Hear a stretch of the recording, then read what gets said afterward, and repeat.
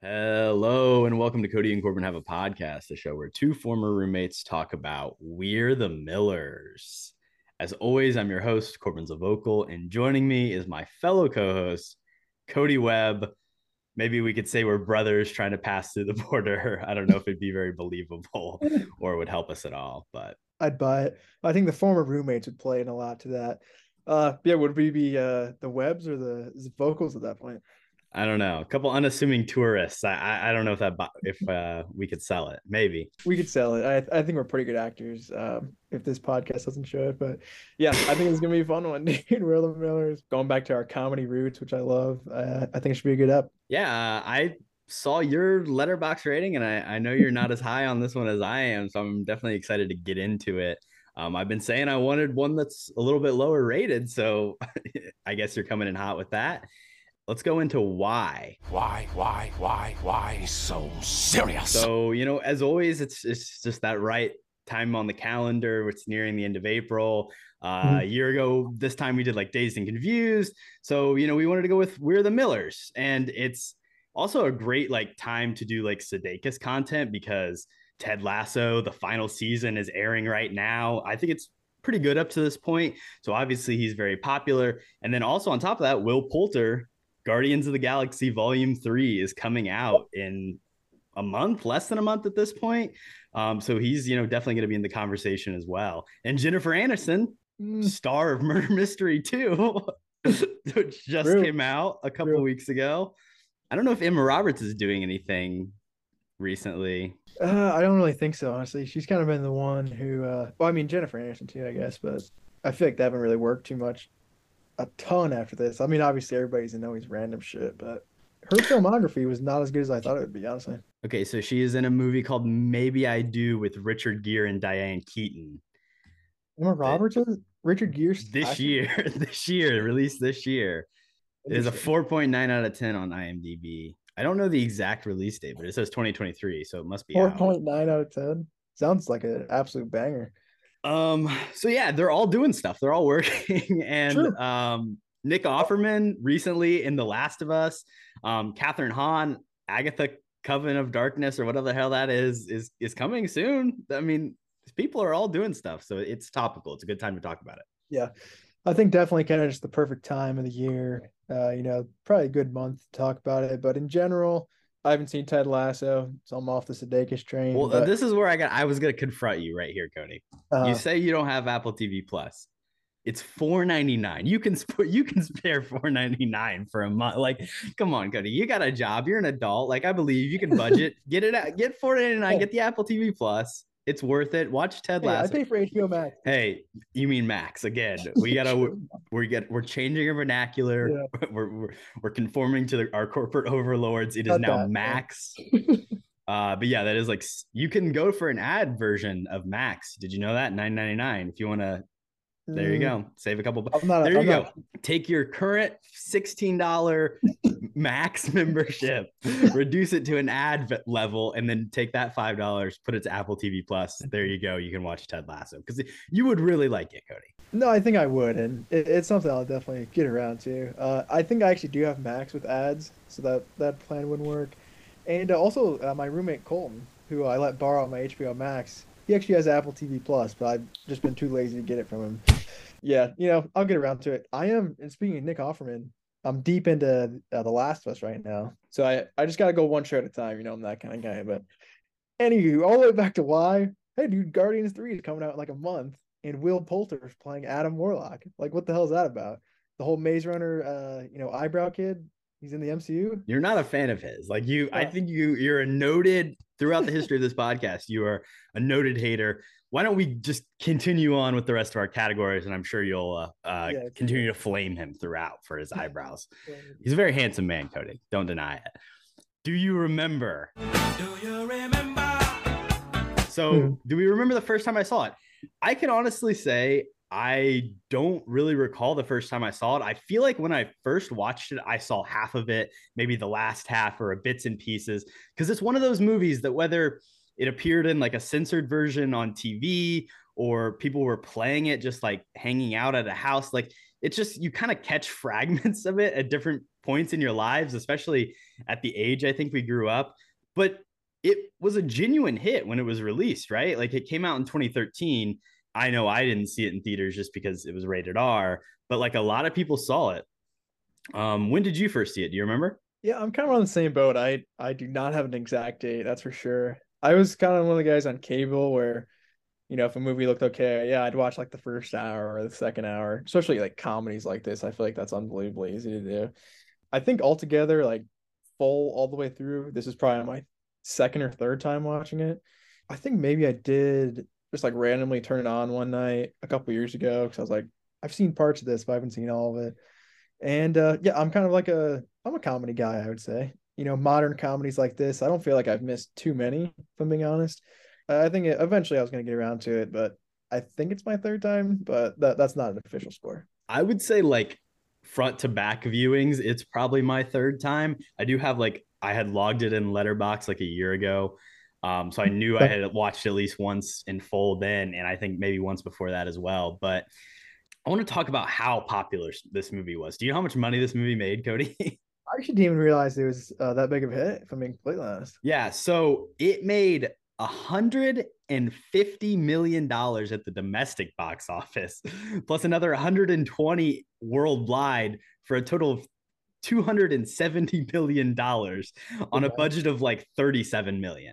Yeah, That's huge, Cody. that's good money for a comedy. It's probably, I mean, it probably had a good release. It was probably like a summer release or something. Released August, I believe. Of Just weird because I feel like this is kind of 2013. the downturn of modern comedies around that time. Well, Cody, I've got some stats. I've got some facts. We're gonna get into it as we continue to go. But I just wanted to point out it was the sixth domestically, it was the 16th highest grossing movie of 2013, which is pretty crazy to think about. Yeah. Could you maybe guess even some of the titles that would be ahead of it? Think of any movies that came out in 2013? 2013. I'm trying to just think. What was it? Was Dark Knight Rises that year, or was it the year before? Dark Knight Rises the year before. So 2012. That was my best. Okay, so guess. I'll give you some hints. So one trilogy MCU movie and one sequel MCU movie. Iron Man 3. Iron Man 3, yes. Yeah, Winter Soldier. No. You said a sequel? Yeah. Not Thor: The Dark World. That was before that. It was Thor: The Dark World. Was it? $200 million. There was a Fast and Furious movie. Oh man. No, not Fast 5. That was like 09. Probably Furious 7, right? Fast 6. Pixar sequel. This is every movie they make. Monsters University. Oh yeah, you got that one. Illumination sequel. Despicable Me 2. Yeah. Jennifer Lawrence blockbuster sequel. Gotta be catching fire, right? Oh yeah, you're all over it. Love that movie. Love that. Zack Snyder's Justice League prequel. Batman. Oh no, Man of Steel. Man of Steel. Yeah. Superman wasn't that late. George Clooney, Sandra Bullock space picture. Gravity. I've never seen that movie. Sam Raimi directed sequel to a 1927 classic, or maybe prequel. Sam Raimi. What, Evil Dead something? This is a weird one. James Franco starring 127 hours now. Oz the Great and Powerful. Oh Jesus. Wait, who directed that? Sam Raimi. No fucking chance. That guy's a terrible director. Look it up. I didn't realize that's who directed that. That movie's terrible. We should do that movie. That's an insane cast. Zach Braff's in that movie? He plays the monkey. He's the voice. I saw that movie in theaters, I think. Rachel Weisz and Michelle Williams in it for some reason. We're gonna keep going here. Sequel to a movie that you love, one of your favorites. What movie do I love even has a sequel? Your 2009 J.J. Abrams directed classic. Into Darkness. Into Darkness, wow. yeah. God, and then what a terrible year for movies. Finally, a Brad Pitt zombie picture. World War Z. A Lord of the Rings prequel, another book. The Hobbit. Adaptation. Yeah. An Unexpected Journey. Smaug. Oh, the Desolation. Also the Croods. And then, funny enough, right above We're the Millers, another Sandra Bullock, Melissa McCarthy feature. Can you think of what that is? The Heat. Yeah, The Heat. That actually made $9 million more than We're the Millers. Yeah. So better movie, I guess. That doing well too. What a good year for comedies, man. That's crazy. Just below We're the Millers, The Great Gatsby, The Conjuring. Wow, The Conjuring, I figured would have made a lot more money than that. A little bit down, Grown Ups 2, Sad for You. Yes. For Adam Sandler. but he does make the top 20. Hey, for grown-ups too, that's not bad. Grown-ups 1 probably would have been in the top 10. Yeah. All right. Let's move over to our initial thoughts. Good morning, Vietnam! I just want to start by saying, this is a really interesting movie because it's like a classic movie. And yes, the subject matter is weed, but it is not a stoner comedy. It's not like a Pineapple Express or a Seth Rogen. Like, there's no consumption of marijuana throughout the entire run of the movie. No character even does that.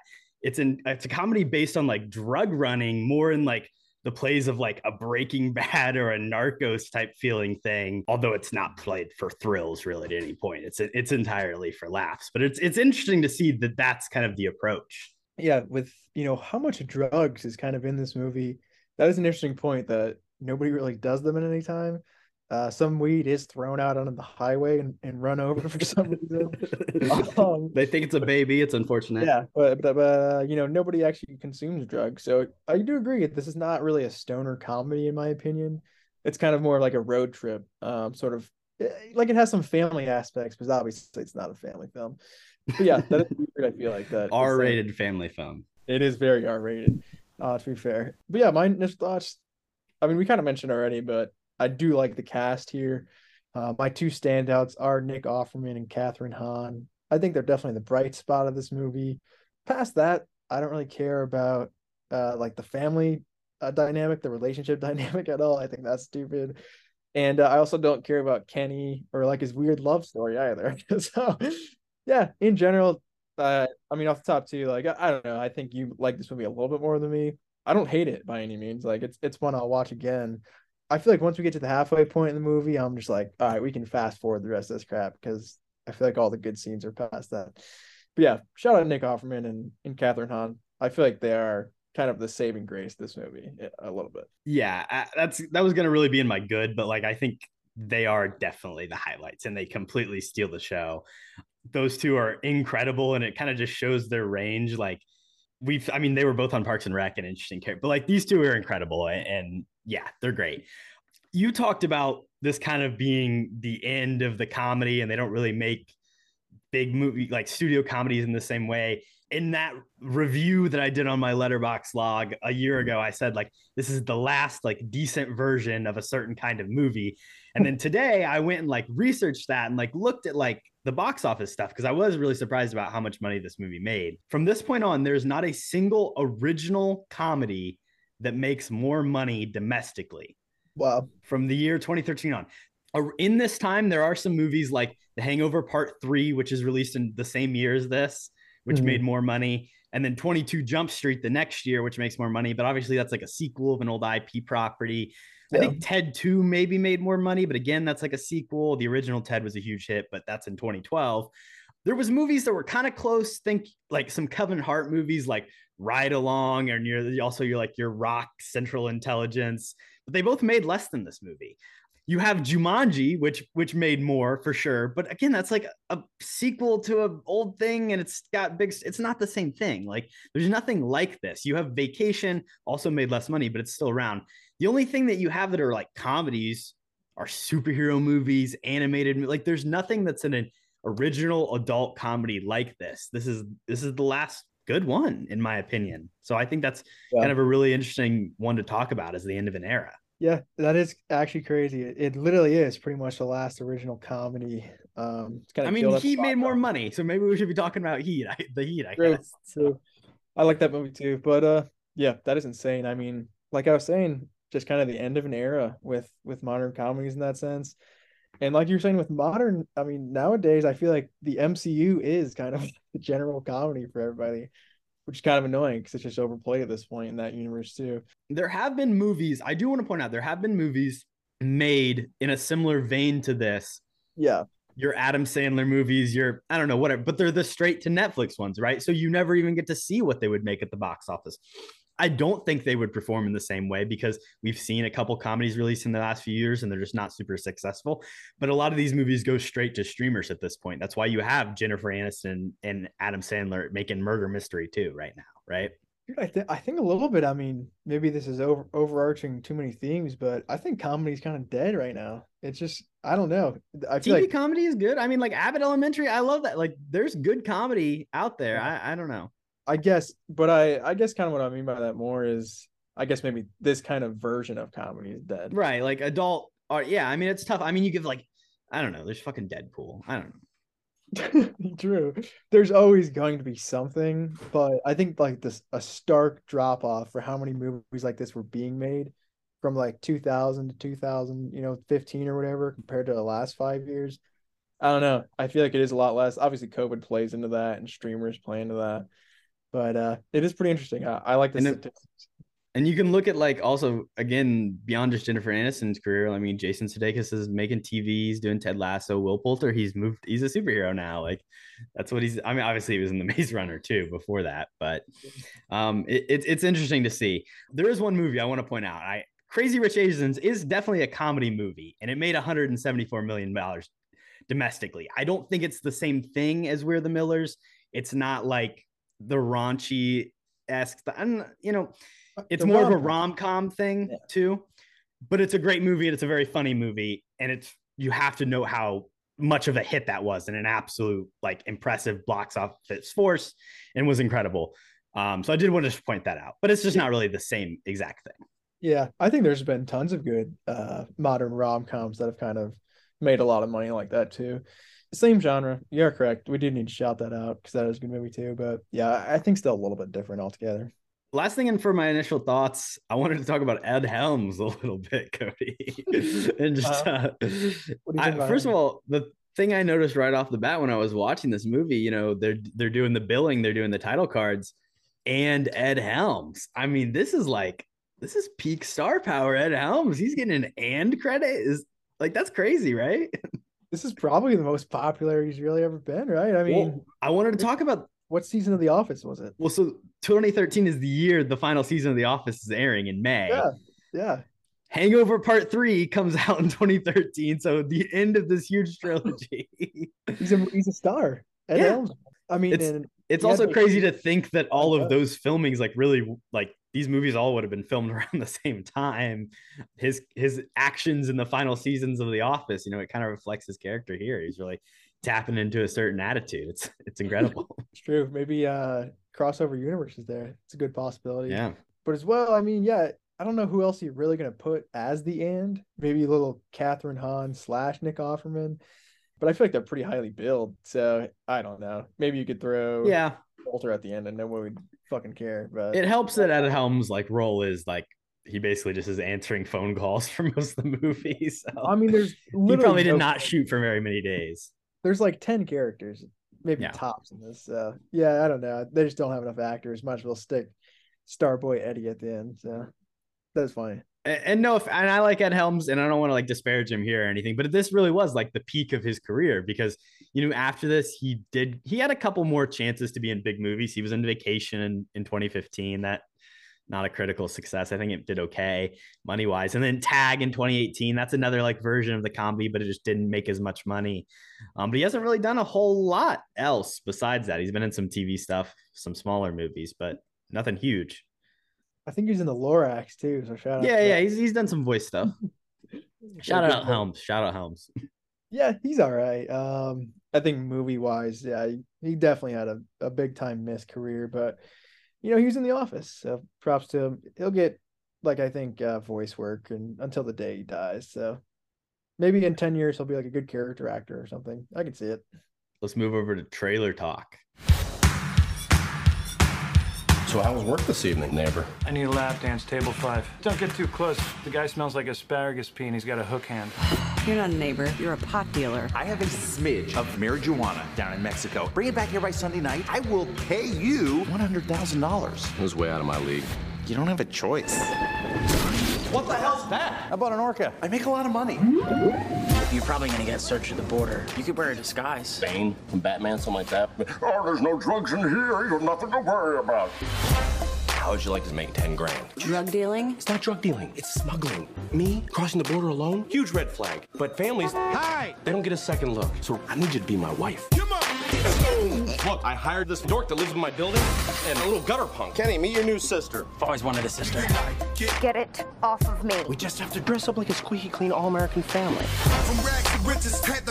This is my son, Kenny Miller, and my lovely daughter, Casey? Jesus. You always say, Cody, like, oh, this trailer gives away the whole movie. God damn it, this trailer gives away the whole movie. Like, there's not a single plot point that it's really missing at all. Yeah, that's something I wanted to bring up off the bat immediately too. And I mean, still talking about this genre, I think that is this genre's biggest downfall is they give away every single joke in the trailer. Another movie that the trailer ruined for me way back in the day was The Campaign, which is another mid-2000s classic. And I watched that trailer, and then I watched the movie right after, and I was like, this movie is terrible. I saw literally everything funny in 2 minutes. Why did I watch this? And I kind of feel the same way here. I am glad this time it was reversed. I watched the trailer second, so it didn't ruin it entirely for me. But yeah, I don't understand. Why do you think they put all the jokes in the trailer? I don't get it. Well, I don't know. It's like, it's not even just jokes. It's like you understand exactly what happens. I was thinking like you could make it just the first minute and then the last like 30 seconds, and it would be so much better of a trailer. Because the first minute I like the setup that it does. I think it's really effective where it's like, it explains like, okay, she's a stripper, he's a drug dealer, Will Poulter's this weird kid whose mom's gone, Emma Roberts lives on the street. They all need to come to, he has to go get this weed. Like, it sets up the plot. I'm fine with that kind of trailer. Yeah. Because then you can still watch it and you get a couple mixed in jokes. You see Jason Sudeikis get the shit beat out. Like, you don't get it all spoiled. Mm-hmm. But then once they go to Mexico, like, you shouldn't show anything beyond that. Like, don't explain like how much weed they have to get, how much the fact that they're being chased by the cartel, the fact that the cops are there, the fact that he's a DEA agent, like everything is there. You literally see the DEA raiding Ed Helms' place. It's bad. Wait, are you saying you only want to see the premise in the trailer? This is groundbreaking, Garden. I know. But it's great. Why is the trailer I mean, that's the problem. Really like long too. It's 2.5 minutes long. Obviously, like a TV trailer would not be 2.5 minutes long. So still, I think it's kind of ridiculous for a comedy too. A couple other things I wanted to point out. I do like the background song, which I don't think was in the movie. I think it's by The Strokes, or it's called The Strokes. One of those, I don't know. But good classic rock there. Something like that. And then past that, they had like cricket sounds at one point. And I thought that was really weird. I think that's kind of maybe an overused trope in comedy trailers as well. Kind of just like it's like waiting for a laugh. Like it's like in the MCU movies when Daredevil's like waiting for an applause and No Way Home. Yeah, they like, cut it, but it's like that's not how the movie is. They don't actually like have that space, but it's like a mini laugh track in a trailer. Kind of weird. And one other thing I wanted to mention too, actually, we're talking about giving away all the funny parts. It gave away the Bane impression from Sudeikis. Which, spoiler alert, it's in my good category. I think that's maybe the highlight of the film. Well, let's move on over to the good, the bad, the ugly.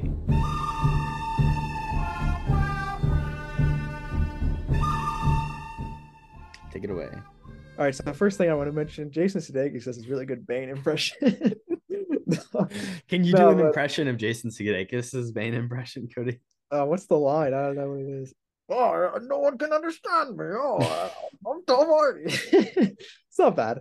That was better than anything I did in the Dark Knight Rises episode. But yeah, I think if you put the face over it really helps to mime it. It sounds better. Yeah, a little echo. That's an actor trick. Hey, Jason Sudeikis is a pro. What can we say? I know you're Bruce Wayne. Jason Sudeikis is a pro. SNL, well trained. Yeah, he's all right. And but yeah, my positives off the bat, I already mentioned Nick Offerman and Catherine Hahn, so I won't hang around on them too long. There are a couple scenes that I do find humorous, so I'll share those. Bane impression was number one. I got a list as well, so maybe we can do like a ping pong. Okay, cool.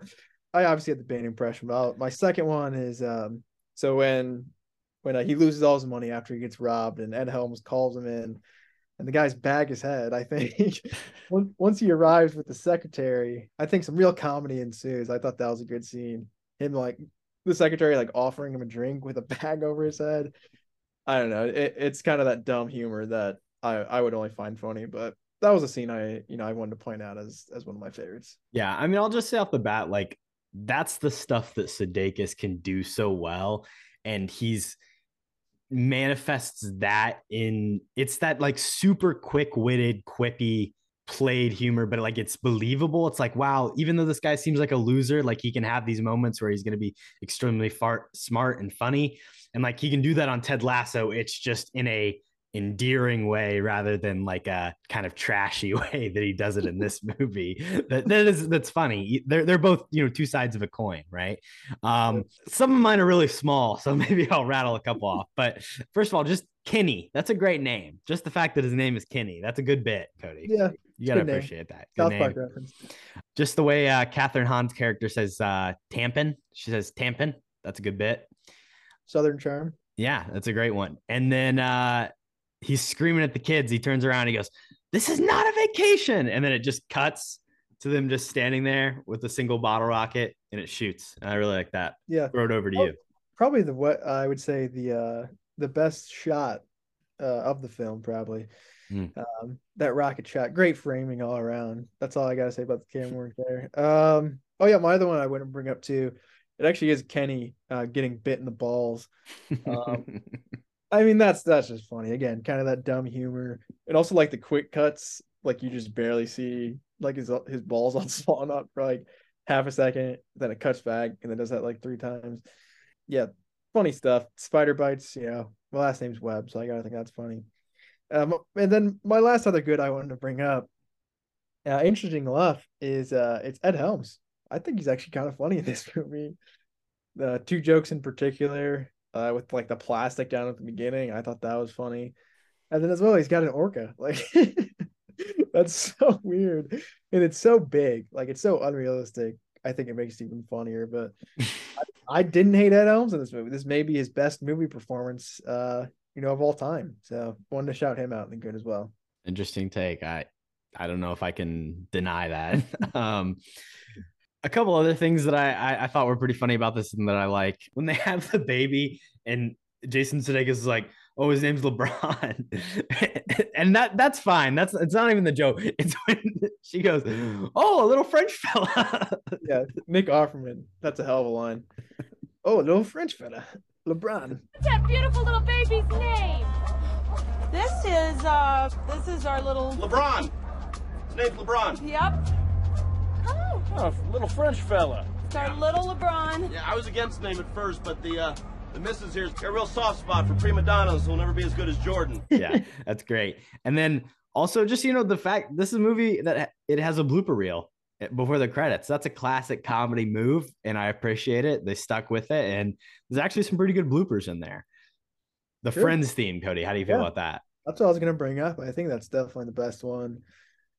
Sort of just like a fun moment on set with Jennifer Aniston. And I feel like in blooper reels, you don't actually see that. You just see like, oh, people messing up, but actually doing something funny like that, I thought was a cool touch.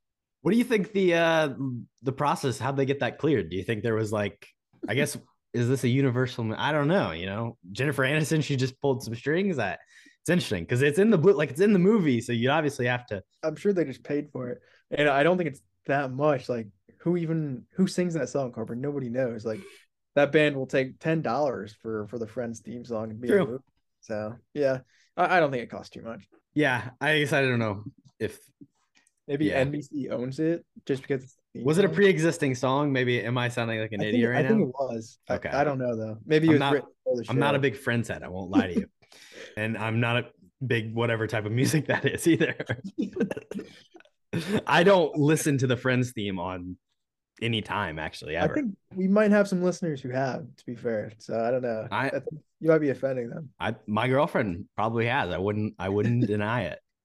Speaking of music, the "Don't Go Chasing Waterfalls" TLC scene, Cody. That's a great scene. I think it's funny. You don't appreciate it, I can see, but it holds dramatic weight. And see, that's important because it sets up this moment. It's a bonding moment for the family. And really, this is really interesting because it's kind of like a character study about how, when you put people into these roles, they want to be connected. They want to feel loved. At the end of this movie, they go into witness protection together and form this, pseudo family, this real life, family can come from anywhere, Cody. I think that's important in this movie. The children want, to have parents. Will Poulter's mom left him. Emma Roberts is a runaway. Yeah. And Jennifer Aniston, Jason Sudeikis are, they feel like they're fuck ups and they want to have a chance to like mentor and better people. So, I think there is, an interesting point to be had there. And I think the don't go chasing waterfalls scene is reflective of that. And it's what brings him back in the end, even though they are all terrible people. It's still true. Great point there. Couldn't agree with you more. Family can come from anywhere you want, but they're definitely not a family in this movie. Yeah, you're right about that. As their son. Yeah, I don't know. I feel like having that song in here is pretty fun. Like, it's a fun moment. But I feel like it gets ruined by Will Poulter, dude. He can't sing. He's rapping. Like, he's like just talking. He's not even singing. And that's the point, though. It's supposed to be bad. Oh, and it is bad, and I definitely got that. But I don't know. TLC, good song, Waterfalls. I'm a fan of it, but I don't know. This movie kind of ruins it a little bit. So, a couple other good things I wanted to mention. Wow, you got a lot of good. What'd you say? I said you got a lot of good stuff, bro. Hey, I like this movie. List ran out about 10 minutes ago. Did you see who did the music, Cody? I don't think I did, actually. Who was it? Ludwig Göransson, motherfucker, my boy.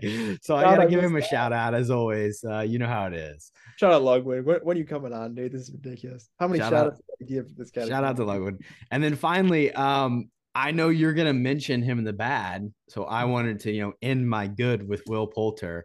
Wow. And I just want to generally talk about. Listen, I think he plays the character well. You may not like him, but that's kind of the point. He does what he needs to do in this movie. But did you know that in the year 2013, he won a BAFTA Rising Star Award because of this movie? What? And he beat out Dane DeHaan, George McKay, Lupita Nyong'o, and Lea Seydoux. Interesting. For this movie? This is all he was in 2013. Huh. What? That doesn't make any sense. He had to be in like the Maze Runner. Or maybe it was like a cop-out. It was a cop-out award from the year before. They're like, Maze Runner came out in 2014. Well, maybe that's what it was. They saw the trailer for Maze Runner and like, this kid's going to be a star. We got to give him his award. Yeah, that makes no sense. BAFTAs, you might need to disperse after that because he beat out Lupita Nyong'o in 12 Years a Slave. He beat out George McKay, who obviously 1917 boy, he's a Brit, so they love him. He was in like 5 things according to Wikipedia in 2013. Lea Seydoux, I mean, she's in Wes Anderson stuff now, and she was in Blue is the Warmest Color and Grand Central. I mean, I don't know, man. This is strange. Like the BAFTAs notably. I mean, I understand the Dane DeHaan diss. The fact that he got nominated is a problem, but wasn't it for Chronicle? No, it was for Devil's Knot, Kill Your Darlings, Metallica Through the Never was what he was in 2013. So what? Chronicle had happened at that point. I think 2012. Yeah. Tough. Just weird all around, I would say, that list. But you want to hear some former winners? Yeah. Does it get worse than Will Poulter in this 2022, Emma Mackey. I like that. Sex Education. She's going to be in Barbie. 2021, Lashana Lynch. I mean, she's Woman King, and obviously, she's in Marvel stuff. I don't know who's 2020. I don't know who that is, to be honest. I don't know. Buka Bukray. Michael Ward, Letitia Wright. That's good. Daniel Kaluuya, Tom Holland, John Boyega. They were getting the Disney heads. Nice. Will Poulter. Tom Hardy won back in 2010. Kristen Stewart, Shia LaBeouf, 2007. And the very first winner in 2005, our King James McAvoy. So you know what? I respect it again. They called it early. That's an early call. The list other than eyebrows. So yeah, fair enough. BAFTAs. I think you just messed up on this one, but not great. Still not a great. If they had given it to Lupita Nyong'o, maybe we'd be talking. But true. I mean, how do you not? But that's their problem. She won an Oscar that year. maybe they thought she was already a star. Maybe that's she lost. She lost to We're the Millers. Brutal. Oh, okay. Maybe that should be in the bad. maybe Will Poulter was the only one to show up to the award show. They're like, he's the only one here. Like we're gonna give it to him. Like we don't care. Yeah, it's incredible stuff. We're doing great research at this point. You want to move over to bad? Do it. I feel like you have a lot more to say, so maybe You you want me to should kick it start. off? I actually don't have a ton. I have some. We already covered some of it. First off, I think it is weird how this movie starts. It's kind of just like a compilation of like highly viewed YouTube videos. And it only goes on for like 30 seconds to a minute. Yeah, it's really strange. I thought I saw that as well, and I was like, what? And then it's just that he's watching Just YouTube. Like I don't. watching YouTube, I think. I don't even understand why it's there. I'm sure obviously some paychecks had to do with it. There's like a call. I guess you could call it a callback at the end that they're watching the YouTube video of Kenny passing out. Like Didn't even think about that. I guess a full circle moment, which I but always do it's talk not. about how I love my first shot and last shots, but never really thought of that, to be fair. Yeah, I thought that was weird to start off the movie. Past that, kind of already said this too, but I think this movie's too long. I feel like the first like half hour to 45 minutes is pretty funny. Like it's setting up the whole premise, obviously. It's them going to Mexico, getting all the drugs, and then it's them crossing the border. That's like Okay, a 50, what? 45 mark, somewhere in there. How'd you watch this? Apple TV Plus. Was it the extended cut?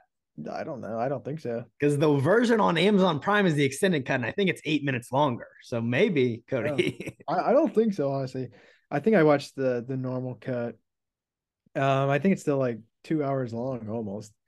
But anyways, yeah, I don't know. I feel like once they come back across the border and like there's people hiding under their RV, which is not a terrible gag either. I thought that was kind of funny. After that, there's another hour of the movie, and it's literally just to get from at the border to Ed Helms' house. And for some reason, they camp out with Nick Offerman for a night, and then they go to this festival for another night. It's like Yeah, I don't just know why go they go to to the Ed Helms' carnival. house. This movie's too long for no reason. That could have been a half hour instead of an hour, and it would have been just as good. Listen, I agree that it is a little bit long. And when I was watching it today, like I was like, okay, an hour and 50 minutes, that's fine. But then I was like, kept checking the time throughout. You're like, okay, oh, there's 30 minutes left, 20 minutes left. Okay, fine. The airport, when they go to the airport and they do like this weird like music video editing for a second, and it's like they show up and it does like a reverse and they and then it like cuts, like does 8 jump cuts and crash zooms at them, and it's like every day I'm hustling, and yeah, it's some weird song playing, and that's really bad. I don't know why that's in there. Every day I'm hustling. But it's not that song. It's like Yeah, it's I that feel line, but it's in a different tempo. I don't know. I feel like for some reason, they always have to have some sort of montage scene in these comedy movies too. Maybe that's just like a running trope. But yeah, that is pretty useless. I can't really disagree with you there. Another thing I wanted to touch on too. I don't know. I feel like these four actors, I feel like they're not really comedic actors other than Sudeikis. And in a movie like this, I feel like that is weird. Like none of the other three main cast have gone on to do Well, really Jennifer Aniston is a comedic I was actor. gonna say like Jennifer Aniston, sure, but she's just not in any other movies in general. Yeah, she's an Adam Sandler, one of his 50 straight to Netflix movies every 10 years. But I don't really count her as like a comedic, movie star. Will Poulter, nah, he's been doing whatever action, Maze Runner, whatever. Emma Roberts, who knows? She's in like dramas and shit now. So I don't know. I feel like Sudeikis is really carrying the kind of comedic timing here. And I think it shows. So shout out Will Poulter. You're at the top of my list. I don't know. I think he's just kind of shit, kind of just mid. Doesn't do anything overly funny other than get, bitten in the balls by some spiders. But yeah, I don't know. I don't hate him in general. I don't want to come off either like, yeah, it's the eyebrows kid. Yeah, he was in Maze Runner or whatever. I don't think he's a terrible actor. I think I am pretty excited for Guardians 3. But in this movie, I really do think this is his lowest low. So if you're listening, Will, I'm sorry, come on the pod, but yeah, I don't think you're great comedically, and you probably know that too. So Hey, maybe Guardians 3 is gonna prove you wrong. true. It might be the Adam funniest part of the Warlock. movie. I mean, it is Guardians, so it is a comedy. I would assume he's a little bit more of a serious character, but I don't know. It's a James Gunn movie. Anybody can be anything. So Cody, are you excited that the script for Superman is done? yeah, I think James Gunn knows what he's doing, Superman wise. He's spending a lot of time on Twitter. Yeah, yeah, that does worry me a bit. I feel like it's kind of going to his head in general, and I don't really like Guardians 2. So he's kind of like, oh, he makes really good movies sometimes, and other times he makes kind of like, oh, like he was in his own head kind of movies. I feel like, so I don't know. I don't It know. I depends. just don't like. I would rather just not have all this like direct communication about like, oh, here's what we're gonna do. Like, just I want to see what you do. Like I trust him, but I don't want him just to be like, oh, we're gonna set like just do it, just show us, you know? I think he's just a social media man. Like Yeah. he's addicted to Twitter, and he knows he'll get likes. So he's just trying to keep the DC fans in his good graces for now, I think. Yeah, I don't know. Twitter got that man in trouble a long time ago, so you would think I don't know. That is true. That is true. Keep receipts on that guy, that's for sure. A couple other bad things. I hate the no regrets tattoo joke. Like I feel like that's such an old played out thing. I've seen it a million times, right? Like this isn't the origin of that. Like, come on now. I don't know. I think it's funny just because the kid's such a goober, but you're right. Everybody uses that comedy wise. So fair enough. Yeah. And then also just one last thing, which I think is kind of funny. Well, first of all, this movie's development began in 2002. You want to know some names that were thought of to play the character that Jason Sudeikis plays? Oh yeah, Steve Buscemi. Okay, interesting. Will Arnett. Yeah, that makes sense. Jason Bateman.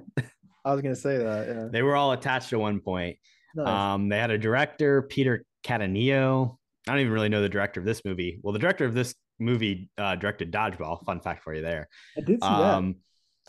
Yeah. There was a bunch of people who like did rewrites. People considered to direct, and it wasn't until finally April 2012 news came out. It's like, oh, Jennifer Aniston, Jason Sudeikis in talks, and then Emma Roberts, Ed Helms, Will Poulter, Catherine Hahn all added, and they shot it in July of 2012.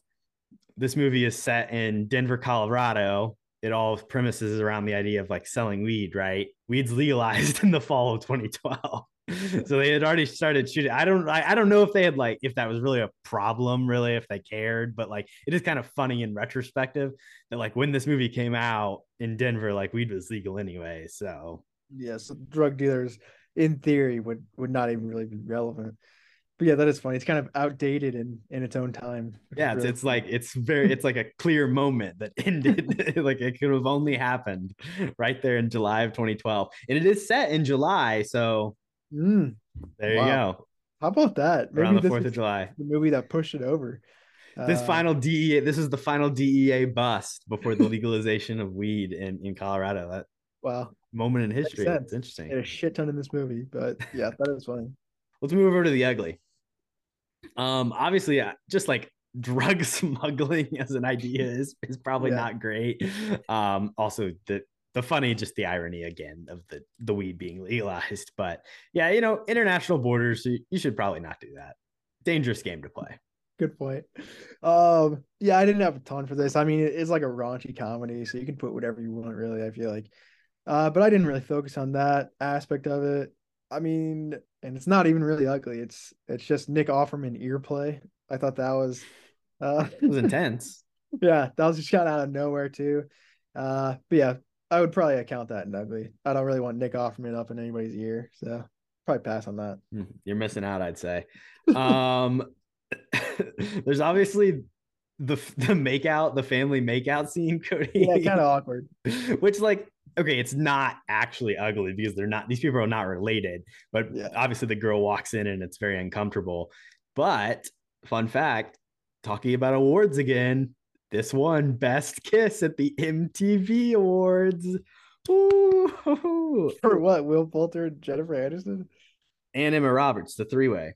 Wow, they all won. They all got it. Wow. Yeah. I guess that's a good thing. It was a triple. There's how no does this movie have so many awards? I think they're the only winners that are a triple. Do you want to hear some other winners? Can I share? I'm sure it's all the fucking cheesy bullshit kids movies. 2015, Shailene Woodley and Ansel Elgort, The Fault in Our Stars. Yeah, it's a classic. 2016, Rebel Wilson, Adam Devine, Pitch Perfect 2. Oh, I like that one. Saucy. Oh, Ashton Sanders and Jarrell Jerome in Moonlight. That's a good one. We got some Nick Robinson and Kiana Lonsdale, Love Simon, Noah Centineo and Lana Condor, To All the Boys I've Loved Before, Chase Stokes, Madeline Klein, Outer Banks. That's a TV show. That's suspect. I guess it is just Best Kiss. Awesome. Year before this, though, Silver Linings Playbook. And then guess who won every year from 2009 to 2012? Every year? It's got to be a TV show, right? A couple powerhouses. Both of these people have been a theme on the podcast in prior episodes, and episodes will be released after this one that we've already recorded. Oh, Twilight? Yes, Kristen Stewart and Robert Pattinson won from 2009 to 2012. Best kiss every single year. Pat, shout out to him. That's crazy. Hey, J Law and Bradley Cooper, though, they dethroned the Kings. We're the Millers did beat out another triple, Vanessa Hudgens, James Franco, Ashley Benson, Spring Breakers, which is an awful movie. And Jennifer Lawrence and Amy Adams in American Hustle, Joseph Gordon-Levitt and Scarlett Johansson and Don John, and Shailene Woodley and Miles Teller in The Spectacular Now. So shout out to We're the Millers. It's an award-winning film. Yeah, I mean, I feel like that wasn't the strongest year of best kisses, so I guess that makes sense. This one would be a funny one, flying under the radar. I don't hate it. I think like both those things, even though those are like, okay, they're not serious awards at the end of the day, right? But they show how popular this movie, beyond just, yes, it was a huge hit box office wise, but it just shows like they were culturally relevant. Like MTV felt the need that like, hey, you know that award that we gave to the two biggest teen heartthrobs for 4 years? Let's give it to We're the Millers, like stuff like that. Like it shows that this movie was huge. Yeah. I mean, box office wise, like you said, I feel like it was a massacre. So shout out MTV. They got to stay relevant, man. Weird scene though. Really strange scene to award at the end of the day. Context of the movie, it's like, but yeah, agreed. You mentioned like the people stowing away in the RV at the border. That's one thing, but like when they start to run away, they literally just start shooting them with guns, which is it's a little ugly. That's intense. It's kind of like, comedy only goes so far until it crosses over into something. So it's also one of those things where it's like, in the context of 2013, I feel like the attitudes and the approach to something like that are even different and changed as opposed to 4 or 5 years later. Check out Picard season 2 if you want more backstory on whatever the hell they talk about in that show. But yeah, pretty similar themes, honestly. Also, the strip club attempts to make the women be prostitutes, which is tough. That's like it's just a strange moment where it's like, yeah, you guys have to start having sex with the customers now. That's not great. Quick turning point. Boner Garage is on. She's on board with it. I mean, I guess if you're fine with it, not great. Not a great look though. Yeah. Forcing your employees is not the best. But Jennifer, she moved on. She's went to drug smuggling and now she's, I don't know, in the witness protection program. So shout out to her. I guess better life. Probably have a pension or something. Let's take a quick break and we'll be right back. Whose line is it anyway? Welcome to Whose Line Is It Anyway? All right, Cody, I'll take it away. You guys are getting paid? Whose line is it? I believe that would be Kenneth. That would be the man, Kenny himself, your favorite character. Great interaction, You guys are getting paid? I feel like that's culturally significant, that goes around. I'll take it away with my first one. And it's a doozy. So bear with me here. But give me something that says I get up every morning at 5:30 and commute for an hour and a half to some bullshit job where my jack-off boss expects me to kiss his balls all day just so I can afford to keep my ungrateful, screaming kids decked out in Dora the Explorer shit and my wife up to her fat ass in self-help videos until the day I get up the courage to put a shotgun in my mouth. That is Jason Sudeikis' character. Mr. Miller. What's his name? I don't even know any of these characters' names. I was gonna say, what's his character name? David Clark. David? Sure. White person name. But yeah, I think that is a pretty funny one. That is a funny one. The guy in the background. You can just see the rack focus. Yeah. Right here. This one. Yeah. Good line, but yeah, good scene. I like that scene actually. Forgot to shout that out earlier. Here's another good one for you. I think Snoop Dogg would fuck this fridge. Another good line. That was Emma Roberts' character. It is. Casey is her name. There you go. Casey. Was that a real name or a fake name? Must be a real name. It is. Funny. Why would they? I think she's Casey. I don't know. What does it say on her license? I guess you can check that.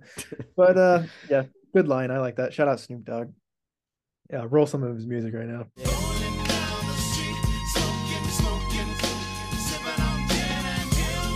Ladies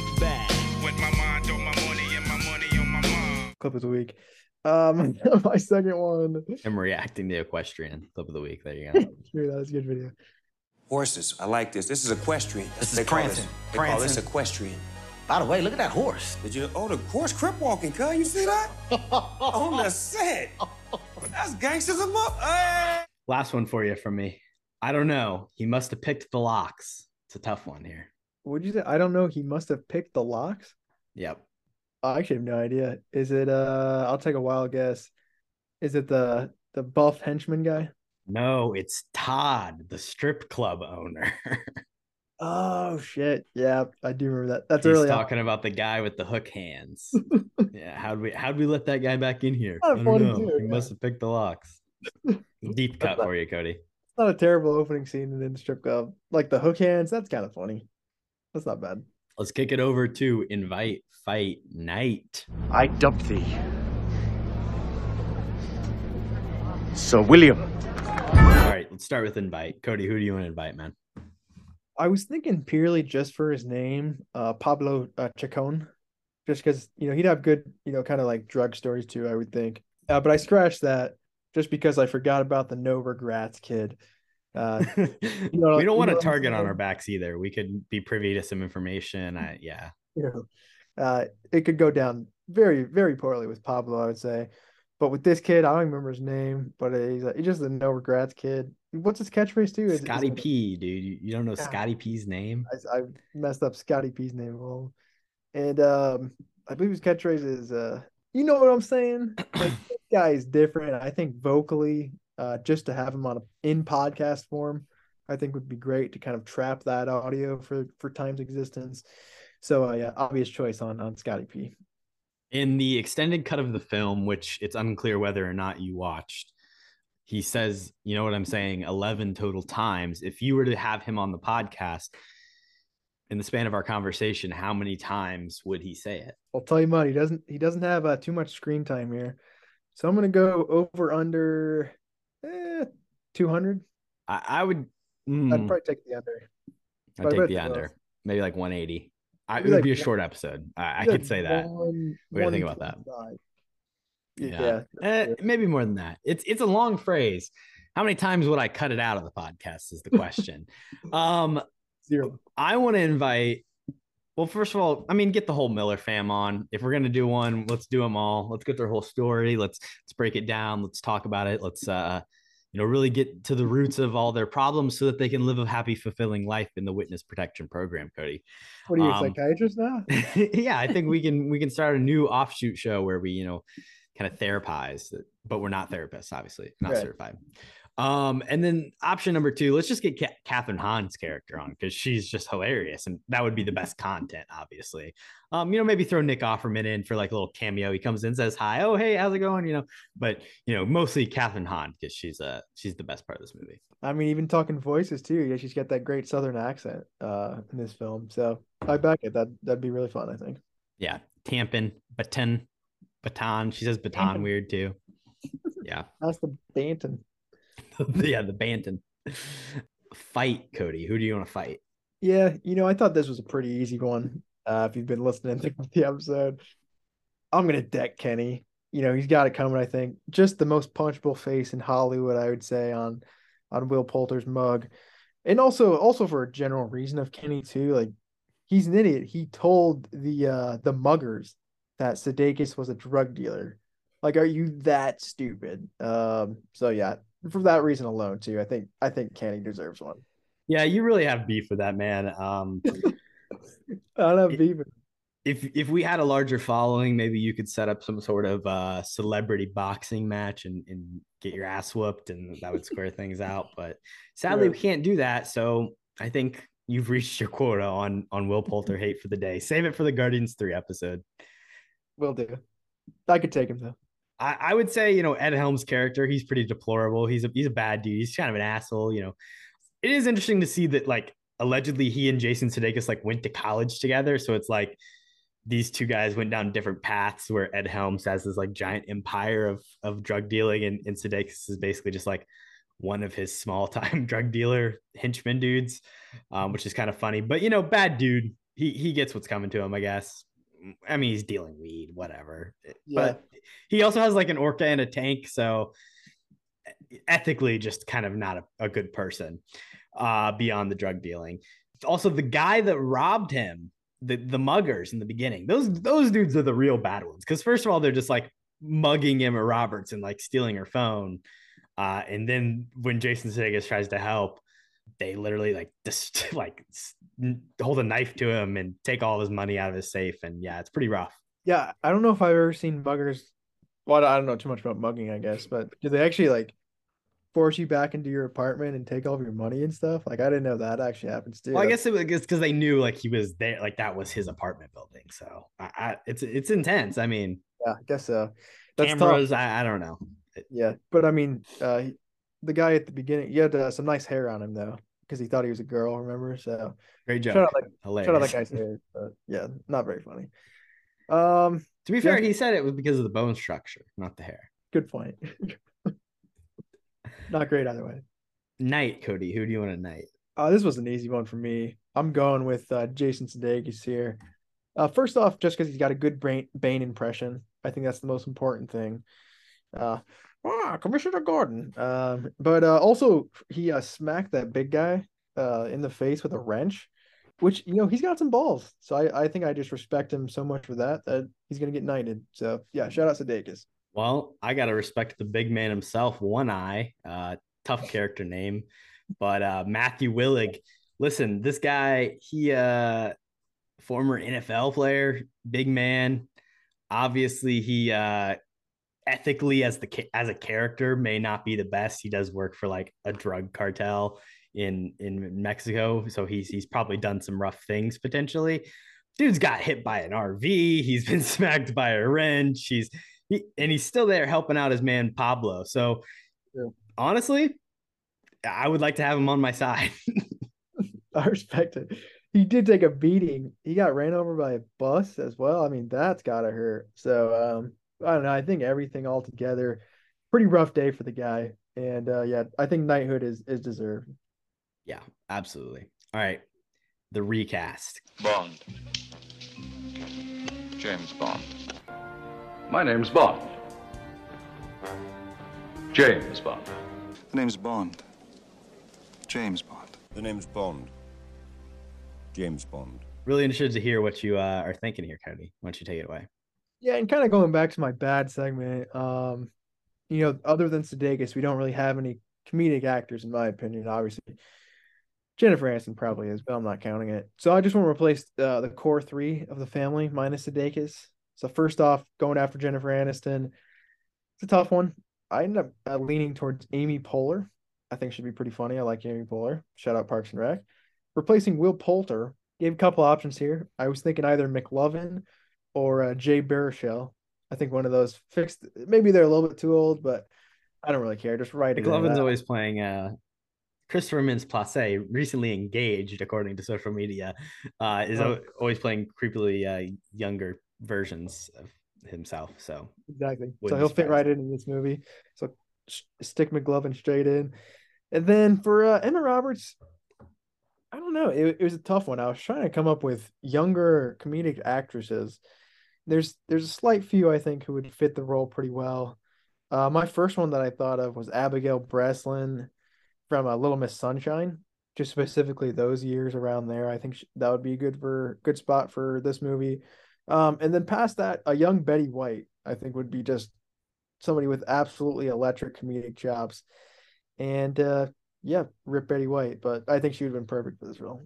Don't forget Abigail Breslin and her great work in Zombieland, buddy. True.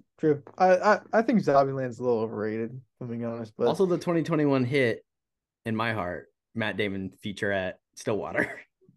No, I was like in my heart. Yeah, still I haven't seen that, to be fair. I've heard it's good for some people. But I like Abigail Breslin. Yeah, I wasn't trying to talk shit. I love her in Little Miss Sunshine. No, yeah. Oscar. She's great. Oscar nominated? I think Oscar nominated for that role. But shout out Abigail Breslin, yeah. But I would prefer a young Betty White. So yeah, absolutely. I mean, who wouldn't? Take us back, Cody. Anyways, tough memories for some of us. I think I want to take Ed Helms out, right? Okay. He was doing enough, and The That's last fair. couple seasons of The Office maybe soured things for me a bit. So I'm thinking if we wanted to change the character completely and not make it that they were like old college friends or whatever, and if we did like an actual big boss that you can really hate, I was thinking maybe like a Liam Neeson circa Nice. 2012. He was searching for some money, wanting to go into the four-way of comedy. This is obviously I don't know, a couple years before Men in Black International. What's he doing in 2012? Who knows? Or you could take a Steve Martin, which I think would be really good playing this role. I think he could have a lot of fun being the villain here. So I like that little like Looney Tunes Pink Panther vibes for Steve Martin. I like it. yeah, something like that. But if we wanted to keep it as like a contemporary age range, I think we could throw in like a Jason Segel. So throw in the different network TV star in the Ed Helms role. And I think he'd be really good. Yeah, I like that. I think Bateman is a good choice as well. Pretty much Any anybody Jason Sudeikis is friends with, yeah, that would probably work. Yeah, I mean, the horrible bosses connection with Bateman would have made sense. Maybe can we get Charlie Day in as well as? I'd love to see him in this movie. I'm not gonna lie. Yeah, give him his own character. Also, if we're gonna throw Aniston out, I mean, Kristen Wiig. It's kind of an obvious choice, but she would obviously kill that main role. Yeah, I highly considered her as well. Yeah, easy choice. I'd say. Maybe too obvious. Maybe. Yeah. All right, our rating. Do you like me? I know you're a little lower on this, so what are you thinking, Cody? Well, I don't know. Your system, I don't know what to That's think true. about it. Who knows? I ended up settling at I feel like, I don't know. Every time I set a number, I put down 46, but I feel like that's maybe a little low. You gave this 2.5 stars, right? Yeah, that So is true. Maybe it's a little should be high. half of 69. Do I like this movie? Do I not? I don't know at this point. I think I'm gonna give it a 44 out of 69.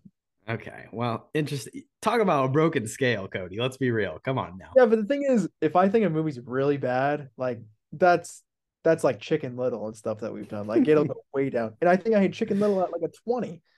So maybe a 10, actually. I don't know. But yeah, I mean, this, like I said, this movie, like I'd watch it again. You're top heavy. Yeah, I don't hate this movie, so it's gonna get some points that it deserves. I'm gonna give it a 48. That just in terms of my rating system, that's where it places. Yeah, 48. It's respectable. It's a good movie. 3.5 stars. Yeah, 2.5. Close. Whatever. Different strokes, different folks. Post-credit scene, Cody. What if I told you we were putting a team together? Who's we? Curious where you went with this one. Yeah, I got a couple ideas here. First off, since I liked Ed Helms, I wanted to include him in one. And I think an interaction between him and Pablo Chacon in prison would be really great. To kind of pan up. They're gonna like form their Sinister Six. Yeah. It's kind of like the end of Spider-Man: Homecoming with Vulture and that never turned into anything other than a Morbius post-credit scene. I guess some Scorpion guy. I don't know. Yeah, basically, kind of just it's similar. We see Ed Helms hanging out in his cell, and then there's a knock at the gate, and it's Pablo Chacon, and he's like, "Ooh, we're breaking out tonight. You coming?" He's like, "With you? Hell no." He's like, "We're getting the Millers," and yeah, Ed Helms. And is that the title of the sequel? We're getting the Millers. Yeah, it's not bad, not bad. But yeah, that's my first idea. I kind of like. Yeah, I'll throw it over to you though. So I have another one, but let's hear your post credits. So mine's really just going to be like a joke about just a little gag at the end, and the idea is weed gets legalized, so Jason Sudeikis just kind of gets.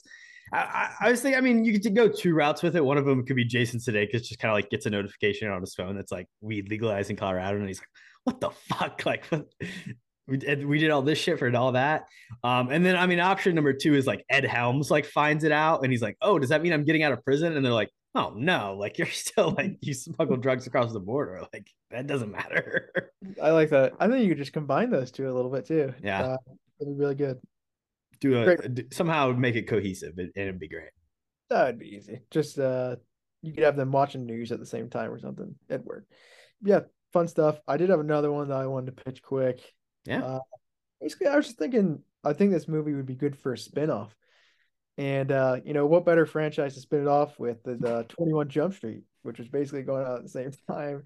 Of course, there was the beloved Jump Street Men in Black script running around. So why not, We're the Millers crossover? basically the scene that I came up with. Jonah Hill and Channing Tatum, they just like randomly break into their witness protection home and start like running around and screaming and pinning everybody down. And then yeah, they just team up at the end. So that's basically the scene.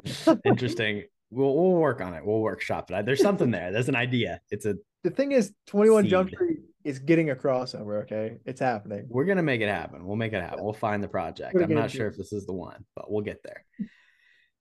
6 Degrees of Dave. Nothing goes over my head.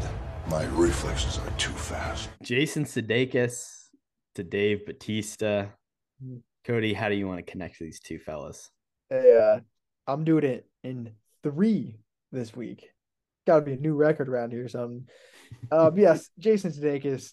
You know, he's in a lot. I feel like not really, but I took him to Horrible Bosses, for one reason and one reason only, so I could match him up with Charlie Day, who, funnily enough, when he came up at the end of the episode here, I was like, I feel like I was supposed to say something about Charlie Day, and I completely forgot. It's in the 6 Degrees of Dave. But anyways, of course, the only movie that Charlie Day is really in is the Super Mario Brothers box office hit. Love it. And of course, the star of Super Mario Brothers, Chris Patterson himself, is of course in Guardians of the Galaxy, which leads us to Dave Bautista. So I went a very obvious route. I feel like obviously using Guardians and Chris Pratt, but couldn't resist when I saw Charlie Day sitting there ready for the taking. So yeah, 6 Degrees of Dave, making it a quick one this week. I got a quick one for you as well. Jason Sudeikis is in a movie called Kodachrome, which I have seen, with Elizabeth Olsen. And Elizabeth Olsen is in Infinity War with Dave Bautista. So there you go. It's a quickie. Kodachrome is it's a Netflix movie. Here's a little Netflix synopsis. Matt, a struggling executive, finds his world turned upside down when his estranged father's nurse shows up unexpectedly in his office. Matt's father, a famed bad boy photojournalist, is facing terminal cancer, and his dying wish is for Matt to join him on a road trip from New York to Kansas to process his last rolls of Kodachrome film before the sole remaining lab closes and those captured moments are gone forever. It stars Jason Sudeikis as Matt. His father is Ed Harris, and the nurse is Elizabeth Olsen. And I really don't like the movie. I was gonna say, it kind of sounds not terrible. On paper, it sounds great, but I don't know. There's like Ed Harris plays like a real asshole dad. Like it's really tough stuff, and they have a terrible relationship. And yeah, I don't know. It's like the anti Ted Lasso. Everybody sucks. And it's tough. Yeah. Maybe I'd like it to be fair. But yeah, that is not there. Give me a little Elizabeth Olsen and Sudeikis road trip movie. That doesn't sound that bad. And also, I'm pretty sure, a little romance between Olsen and Sudeikis. Classic. At least it's not Olivia Wilde. So I'm here. Check it out. The thing is, I mean, this says it right here. Like when you Google it, it's a drama. It's not really a comedy. That's the thing. Like it's not funny. So interesting. Yeah. Touching, bittersweet, playful. Not what I want necessarily, but check it out on Netflix. Yeah, will do. All right, I guess that recommendations. I drink your milkshake. I drink it up. There you go. We'll go with it. Our first recommendation. I haven't been into a lot. I will say Ted Lasso, definitely check that out. It is a great TV show, and the last season's airing. I think it's always cool to be a part of, like a moment like that.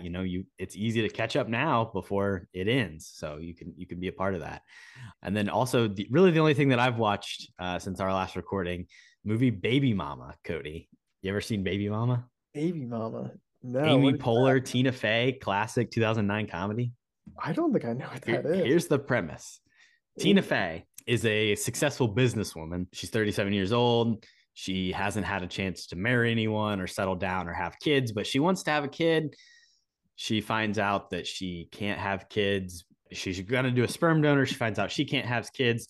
So she goes through a surrogacy program run by Sigourney Weaver. And the surrogate that she gets is Amy Poehler, who, funny enough, is the exact same age as Tina Fey in real life. So she's really not like, she's not a younger person, but she's like playing this like trashy younger version character.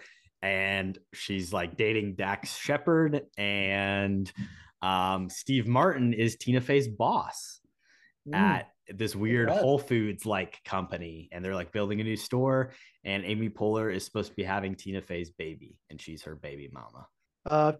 Never heard of it somehow. But it sounds pretty bad. What do you think about it? It's not bad. You know, I actually had seen it before. But yeah, it's actually, I kind of like, I mean, it's like I like Tina Fey and Amy Poehler, and like the scenes they have together can be pretty funny. Like there's some stuff that definitely doesn't hold up today, and there's, you know, it's like a weird, it's a 2000s comedy, but I like those two a lot. So, and it's at their kind of at their prime of their popularity, like 2009. It's right before Parks and Rec, and you know, 30 Rock's going on. So I would definitely watch it. I legitimately don't know how I've ever not heard of that, but yeah, like you said, prime time right there. You got any other recs, or is that it? The last thing I'll say, I haven't seen it yet, but you know, we've talked about Midsummer on the podcast. There's a new movie, Beau is Afraid, coming out, I think, this weekend. I'm going to see it tomorrow, so I'll share my thoughts on what I think. It is 3 hours long. But yeah, Joaquin Phoenix. I'm really interested. It's got some really interesting reviews, so go check it out. Maybe. Definitely, I back that. My recs for this week, like you said, I mean, we pretty much have filmed pretty close to episode wise, so I don't have a ton. My first one I did check out last night is the Nathan For You season 4 series finale, which I thought was a fun episode. Kind of weird in parts, but like the Bill Gates impersonator finding his like long lost love that just turned out to she's been married for 50 years. It's kind of tough. And then Nathan has this interesting relationship going on with, I mean, she's basically an escort, I believe. That's exactly what she is. So kind of weird stuff there too. But overall, I did like Nathan For You as a series, and it's definitely something I would recommend. Past that, the only other thing that I have been watching is Psych season 1. I believe I am on the season finale now, and shenanigans is going down. The thing that I forgot a lot about season 1 too is there's so many flashbacks to Sean's childhood. It's literally like every other scene in every episode in season 1. It doesn't like keep on doing that, right? Or it's not as heavy, but like it remains. We didn't get a very good taste in First Friday 5 of the flashbacks. Yeah. So I feel like that has been kind of jarring this season. It was always, the thing is like it's always stuck out in the first season is like it always has relevance to the case in a certain way, and like that, I don't know, they kind of stopped playing with that super heavily. But there would be flashbacks, like, I mean, like spoil things for you in later seasons, but like there's the scene when he passes a lie detector test, and it's because then you get the flashback of his dad taught him as a kid. Like there's always stuff like that. I definitely remember it being there some, but when I was watching season 1, I was like, is this going to be in every single episode of the show? But I did just think it was mostly season 1. But anyways, that's something I would recommend. And like I said as well, I am watching The Last of Us.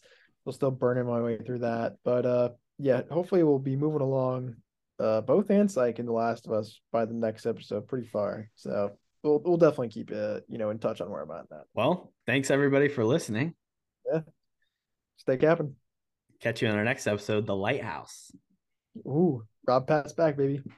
What you've just said is one of the most insanely idiotic things I have ever heard. At no point in your rambling, incoherent response were you even close to anything that could be considered a rational thought. Everyone in this room is now dumber for having listened to it.